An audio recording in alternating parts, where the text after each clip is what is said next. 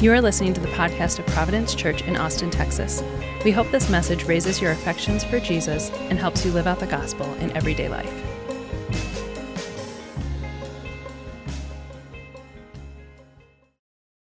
If you've been with us for quite some time, we have been in the Gospel of Luke since Advent, since a few weeks before Christmas.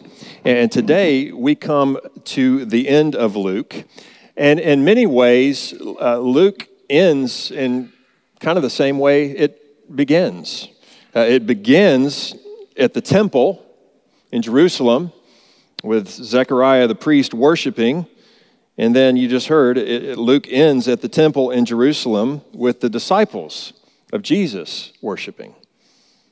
Luke begins with the announcement of good news. Remember, the angel came to the shepherds and said, "Behold, I bring you good news of great joy for all the people. For today a Savior is born." And then Luke ends with good news being sent forth to all the people, beginning at Jerusalem. Luke begins with joy. Zechariah and Elizabeth are promised joy. John the Baptist leaps for joy while he's still in the womb. Mary sings a song of joy. And then Luke ends with joy. You just heard it. The disciples of Jesus return to Jerusalem filled with great joy. And the question is, how did they get so joyful? Because on Easter morning, at the beginning of Luke 24, they were anything but joyful. They were down, they were defeated. It was like the losing locker room at the Super Bowl. They were totally, thoroughly defeated.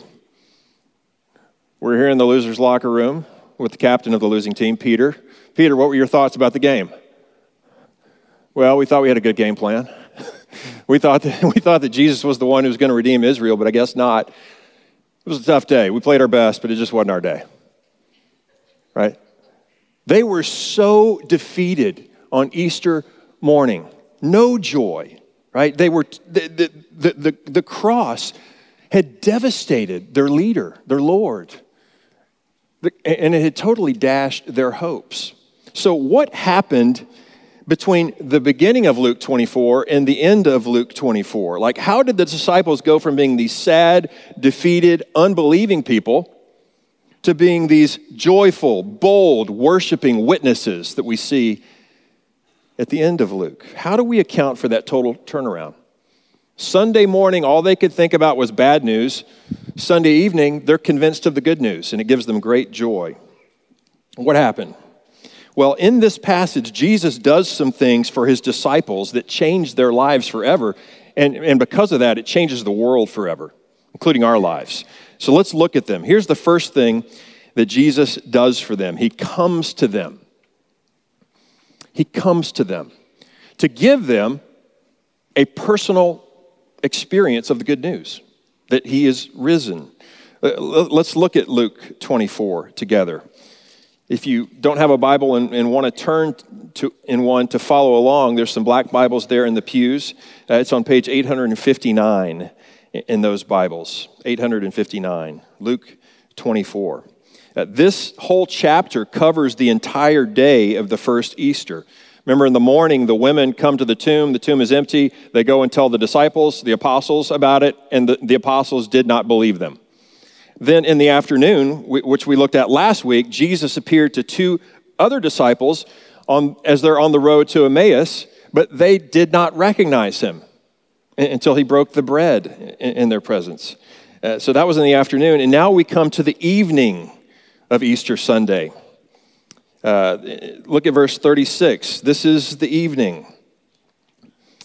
As they were talking about these things, they is the 11 apostles and the people that are gathered with them, and the two disciples who met Jesus on the road to Emmaus, because those two disciples came back to report that they had met Jesus. And so it's all of them together. As they were talking about these things, Jesus himself just stood among them. He was like, shows up. And Jesus said to them, "Peace to you." I love this. I love that the first thing the risen Jesus says to his disciples is, "Peace to you." Peace to you, because they're not experiencing much peace. John's gospel says they're hiding behind locked doors because they're so afraid for their lives. They're scared, they're confused, they're sad, and so Jesus comes to them and speaks peace. But their reaction to seeing Jesus is anything but peaceful. Verse 37, but they were startled and frightened. They were terrified, and they thought they saw a spirit. They thought they saw a ghost. They thought they saw a disembodied person, and that completely freaked them out, which is understandable. If you went to a friend's funeral on Friday afternoon and you witnessed your friend be buried, and then he showed up at your house on Sunday, you would not have a calm, measured response to that. You'd be freaking out. And you wouldn't have any rational explanation for it, would you? You'd be like, am I seeing something? Is that somebody else? Am I being tricked in some way? Is somebody pulling something on me? One of the ways that people sometimes try to explain away the accounts of the physical resurrection of Jesus is to say that the disciples didn't actually see the real Jesus, they were just hallucinating. They just saw an apparition, they saw a vision of some sorts. But that's actually exactly what the disciples thought they were seeing. Their testimony was, yeah, we did think we were hallucinating. We thought our eyes were deceiving us. We thought we were seeing a spirit, a ghost, an apparition. But their testimony is also, but that's not what it was. That's not what it was. Look at verse 38. And Jesus said to them, why are you troubled? Why do doubts arise in your hearts? He looks into their soul. He knows that they're doubting. He's like, see my hands? See my feet? It's me. It's myself. Touch me and see. For a spirit does not have flesh and bones, as you see that I have. And when he had said this, he showed them his hands, and he showed them his feet. Jesus comes near to them, and he says, hey guys, it's me, like in the flesh. And to prove it, he engages their senses. He's like, touch me with your hands, see me with your eyes. And so they did. They moved in for closer inspection. They looked into his actual eyes. They were embraced by they felt his actual arms as they embraced him. They maybe patted him on his actual back. Some of them felt the wounds in his wrists and in his feet and the wound in his side. Like, this was not a ghost. This was really Jesus. Flesh, blood, bones, Jesus. Today after church, I will shake some of your hands. I might give some of you a hug. I might put my arm around you and pray with you. And guess what? I will not go home thinking, I just saw a ghost of that person. They were just a figment of my imagination. I will be convinced that it was the real you. Why? Because my senses confirmed it. That's what's happening here. But listen, in spite of all this sensory evidence, verse 41 says they were still struggling to believe. Verse 41 says they still disbelieved for joy. Isn't that an interesting phrase? It's a different kind of disbelief. It's a little more positive. It's not disbelief because of cynicism or pride or intellectual hang-ups. They're disbelieving because of joy. They're like, this is too good to be true. I can't even believe it. It's too good to be true. And as they were marveling over this, Jesus says in verse 41, hey, y'all got anything to eat? This is so awesome. This maybe is my favorite post-resurrection moment for Jesus. Because here we are in one of the most pivotal moments in human history.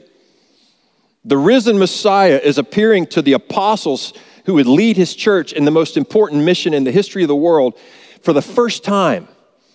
And he's like, y'all got anything to eat around here? I'm starving. And they're like, yes, we do. And they gave him a piece of broiled fish. And verse 43 says they watched him eat it right in front of them. They saw him scarf it down. Why is Luke telling us all these details? These particular details? I think it's because it's what really happened. Luke is a historian. Luke is giving a historical account. That's been his goal from the very beginning of Luke.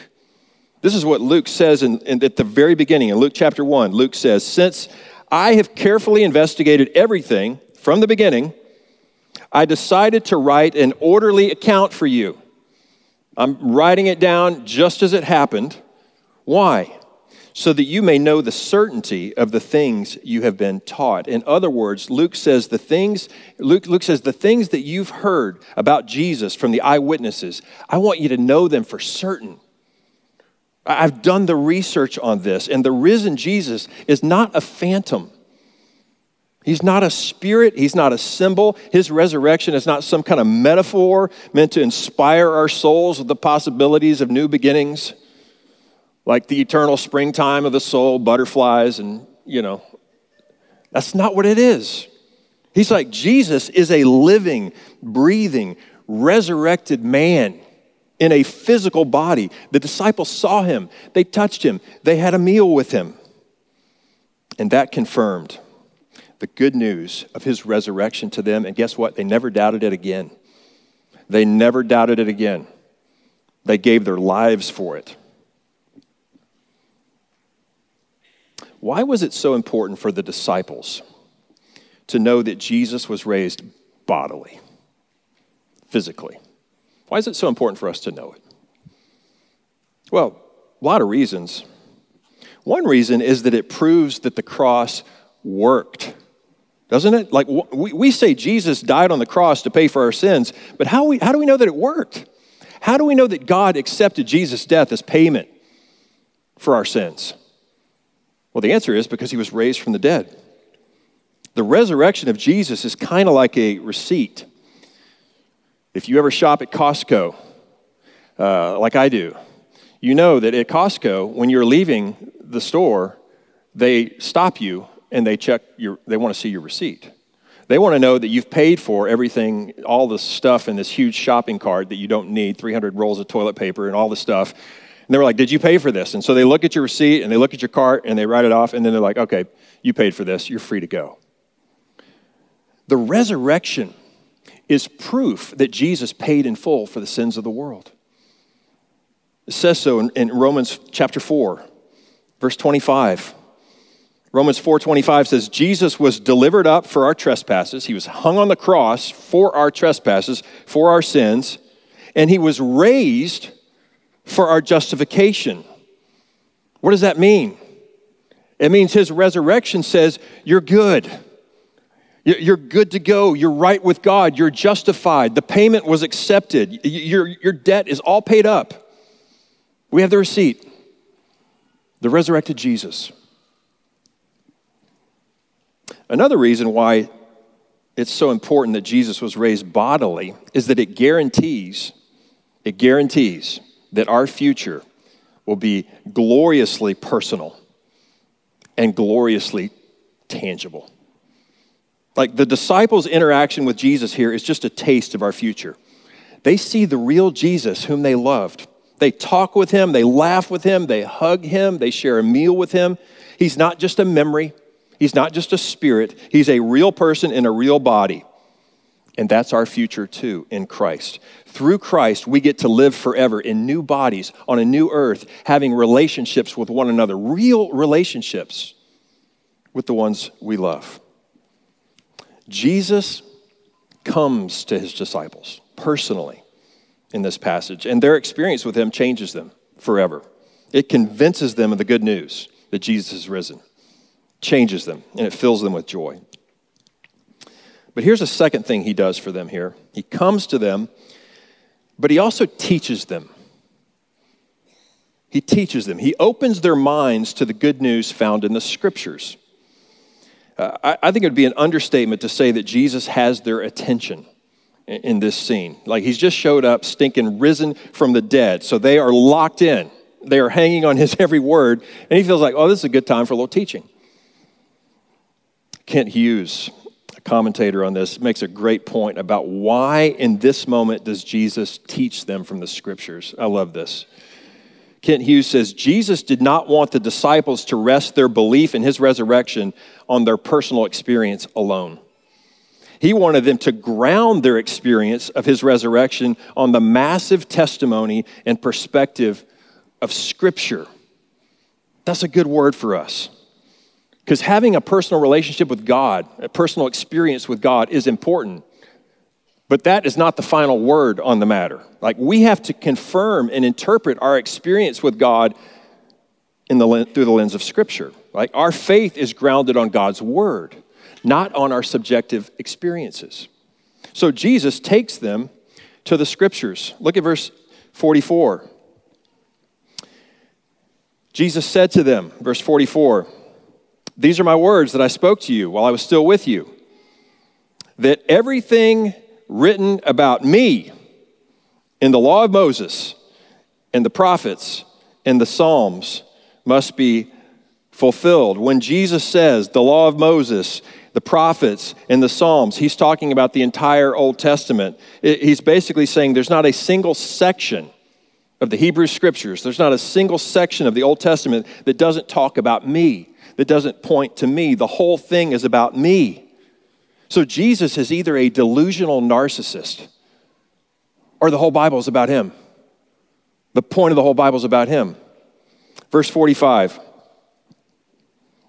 Then he opened their minds to understand the Scriptures. That's so beautiful to me. He opened their minds to understand. Didn't they understand the Scriptures before this? They had grown up around the Bible, around the Scriptures. They had spent 3 years with Jesus, the greatest Bible teacher ever. They knew a lot of Bible. They knew what the Bible says, but apparently they knew what the Bible said without knowing what it truly means. So they needed Jesus to open their minds so that they could understand it. To understand means to bring everything together so that it makes sense. Pull disparate parts together so that it all makes sense as a whole. That's what it means. And we need that kind of help too when we come to the Bible. We need the exact same thing. We can't just read the Bible and understand what it means for our lives without God's help. We need the Spirit of God to take the different threads and strands of the Scriptures and begin to weave them together so that we see the beautiful tapestry of Jesus. So that we're like, oh, now I see. And that's what Jesus does for the disciples here. He pulls it together for them so that they can see him there in the Scriptures. Look at verse 45 again. It says, "Then he opened their minds to understand the Scriptures, and he said to them, 'Thus it is written.'" Where is it written? In the Scriptures, in the Old Testament, that the Christ should, number one, suffer, and then that the Christ, number two, on the third day should rise from the dead. And then number three, that repentance for the forgiveness of sins should be proclaimed in his name to all nations, beginning from Jerusalem. Where is it written in the Old Testament that the Christ must suffer? Well, lots of places. It's alluded to in tons of places. The sacrificial system set forth in Leviticus shows us that without the shedding of blood, there's no forgiveness of sins. And ultimately, we need a perfect sacrifice to atone for all of our sin, once and for all. The book of Hebrews tells us that Jesus is that perfect sacrifice. The blood of the Passover lamb in Exodus chapter 12 is what marked God's people for salvation when God delivered them out of Egypt. And Jesus identifies himself as the greater Passover lamb by inaugurating the new covenant at the Passover meal. We say it every week. It was at the Passover meal that Jesus held up a cup and said, "This cup is the new covenant in my blood." In other words, I'm the lamb, the new Passover lamb. God's people are now marked with my blood for salvation, which meant he had to suffer. Isaiah 53 talks of a suffering servant who would be pierced for our transgressions, crushed for our iniquities. Psalm 22 describes someone in an agony. Read Psalm 22. This person is in agony. They're forsaken by God, mocked by the crowds, bones out of joint, desperately thirsty, while others divide his garments and cast lots for his clothing. Does that sound familiar? Where is it written in the Old Testament that the Christ would rise from the dead? Hosea 6, verse 2.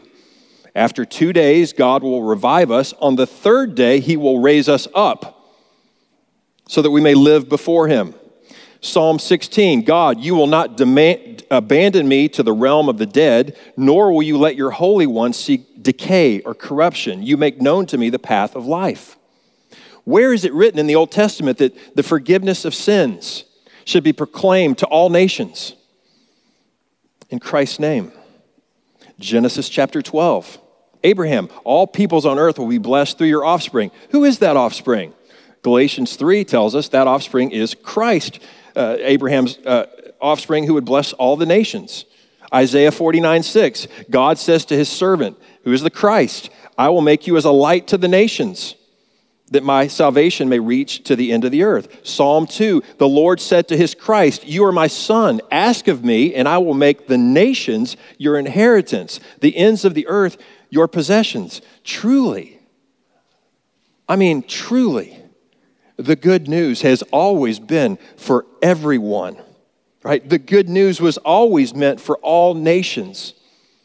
People from every tongue and tribe and nation could repent, which means to turn away from sin, turn away from false gods, and they could find forgiveness of sin through faith in Christ. They could finally experience the freedom from the slavery of sin, freedom from the crushing debt of sin. They could find clean conscience, peace for their souls. They could know God and his favor and the life he intends for them. And the disciples are like, this is amazing. But Jesus, we've always read the scriptures to say that the nations would come to Jerusalem, that the nations would stream to Jerusalem to hear the ways of God and to know his favor. It says that in Isaiah 2, and it says that in Micah 4, it says that in Zechariah 8 and other places. But you're saying, Jesus, that the message is actually going to go out from Jerusalem, that good news is going to be heralded to the whole world from Jerusalem, that lives are going to be changed all over the world because of what goes out from Jerusalem. Jesus, this is awesome. This is amazing. This is so great. And he's like, hold up. I'm not done. Verse 48. You are the witnesses of these things. And they're like, come again? What'd you say? What was that? He's like, no, yeah, you guys are the witnesses to take this out from Jerusalem.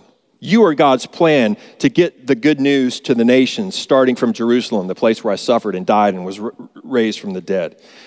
Which brings us to the last thing Jesus does here. He comes to them to give them a personal experience of the good news. He teaches them to show them the good news in the scriptures, but he also sends them. He sends them. He commissions them with good news. Question for us is, if the good news is for everyone, then how does it get to everyone? How does it get to every nation? How does it get to every generation? And the answer is through ordinary people who've been with Jesus. That's the plan. Through ordinary people who've been with Jesus, who are convinced that Jesus died for our sins, he rose from the dead, and that life and forgiveness are found in him.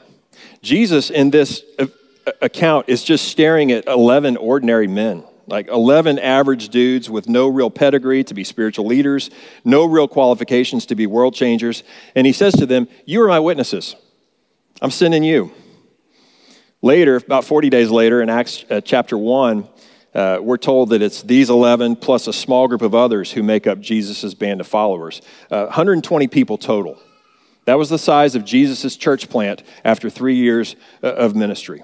120 people. Jesus would not have been invited to speak at conferences on how to grow your church plant, right? Not super impressive. 120 folks. But those 120 people were his plan to reach the world with the good news.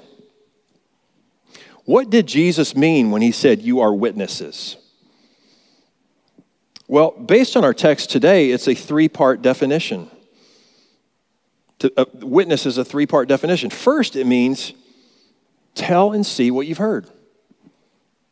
Tell what you've seen and heard. Tell what you've seen and heard. That's what a witness does. A witness doesn't have to make stuff up. A witness doesn't have to be eloquent. A witness doesn't have to know all the answers to all the questions. A witness just tells and sees what he or she has seen and heard. In this case, Jesus died, Jesus rose, and forgiveness of sins is found in him. Second part of the definition, in the power of the Holy Spirit. Tell what you have seen and heard in the power of the Holy Spirit. Look at verse 49. Verse 49, Jesus says, "And behold, I am sending the promise of my Father upon you." What's the promise? It's the Holy Spirit. He's already told them, "I'm going to send you the Counselor, the Comforter, my Spirit. But stay in the city until you are clothed with power from on high." Why do they need to stay in the city until you're clothed with power from on high? Because the advancement of the gospel is not something you can do on your own strength, right? Only God can change lives. Only God can regenerate people, right? So we need the Holy Spirit to empower our words, to empower our actions, if the gospel is ever going to take root in the lives of people. Third part of the definition of witness: with the blessing of the ascended Son. Tell what you've seen and heard in the power of the Holy Spirit with the blessing of the ascended Son. Look at verse 50. Verse 50 is 40 days later. This is no longer on Easter evening. 40 days have gone by when we come to verse 50. We're told this in Acts chapter 1. Verse 50, "And he led them out as far as Bethany, and lifting up his hands, he blessed them. And while he blessed them," it really reads, as while he kept on blessing them, raining down blessings on them, "he parted from them and was carried up into heaven." Not just into the heavens, into heaven, the place where God dwells, the realm of God. That's what heaven is. So the last thing Jesus does is to bless them, then he ascends to the right hand of the Father. His ascension means lots of things for us. It means that he has all power and authority. Because to be at the right hand of the Father means there's no position higher. His ascension means he intercedes for us. I mean, he's our constant advocate in heaven. His ascension means he's with us. Like, the seat of his power is not localized in Jerusalem. Right? Instead, he's seated in heaven, and his Spirit is sent everywhere to be with his people everywhere and for all time. So he didn't stay local. He's gone global. It's no wonder the disciples are so joyful at the end of Luke. Jesus has just sent them to tell the nations what they've seen and heard, and then he's promised the power of his Holy Spirit to help them do so, and he left them with his blessing, his authority, his presence, because he's the ascended King.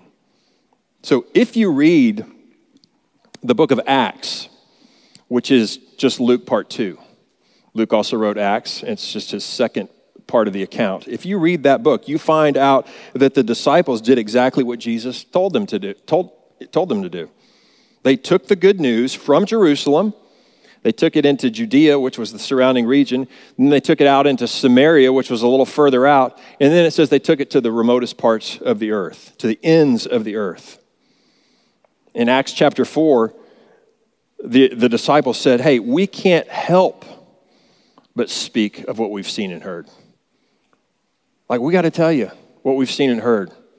We got to tell you, we're compelled to witness, to tell what we've seen and heard. In Acts chapter 17, they're called men who turn the world upside down, which is a far cry from the sorry group of losers in the locker room after the Easter morning, right? They've come a long way. They've turned the world upside down. They took the good news to the world, and here we are today. Isn't that amazing? We are gathered worshiping the Lord Jesus, the risen Lord Jesus, in North America in the year 2022 because these disciples were faithful to bear witness to what they've seen and heard. And I want you to know, Jesus sends us too. He sends ordinary people into all our ordinary circumstances, but he sends us with extraordinary power. An extraordinary blessing to tell what we've seen and heard. Christ died for our sins. He was raised on the third day. And forgiveness of sins is possible for anyone through faith in him. It's good news for everyone. Let's thank him for it.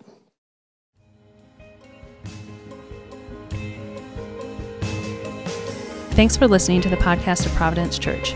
For more resources and info, visit us online at www.providenceaustin.com.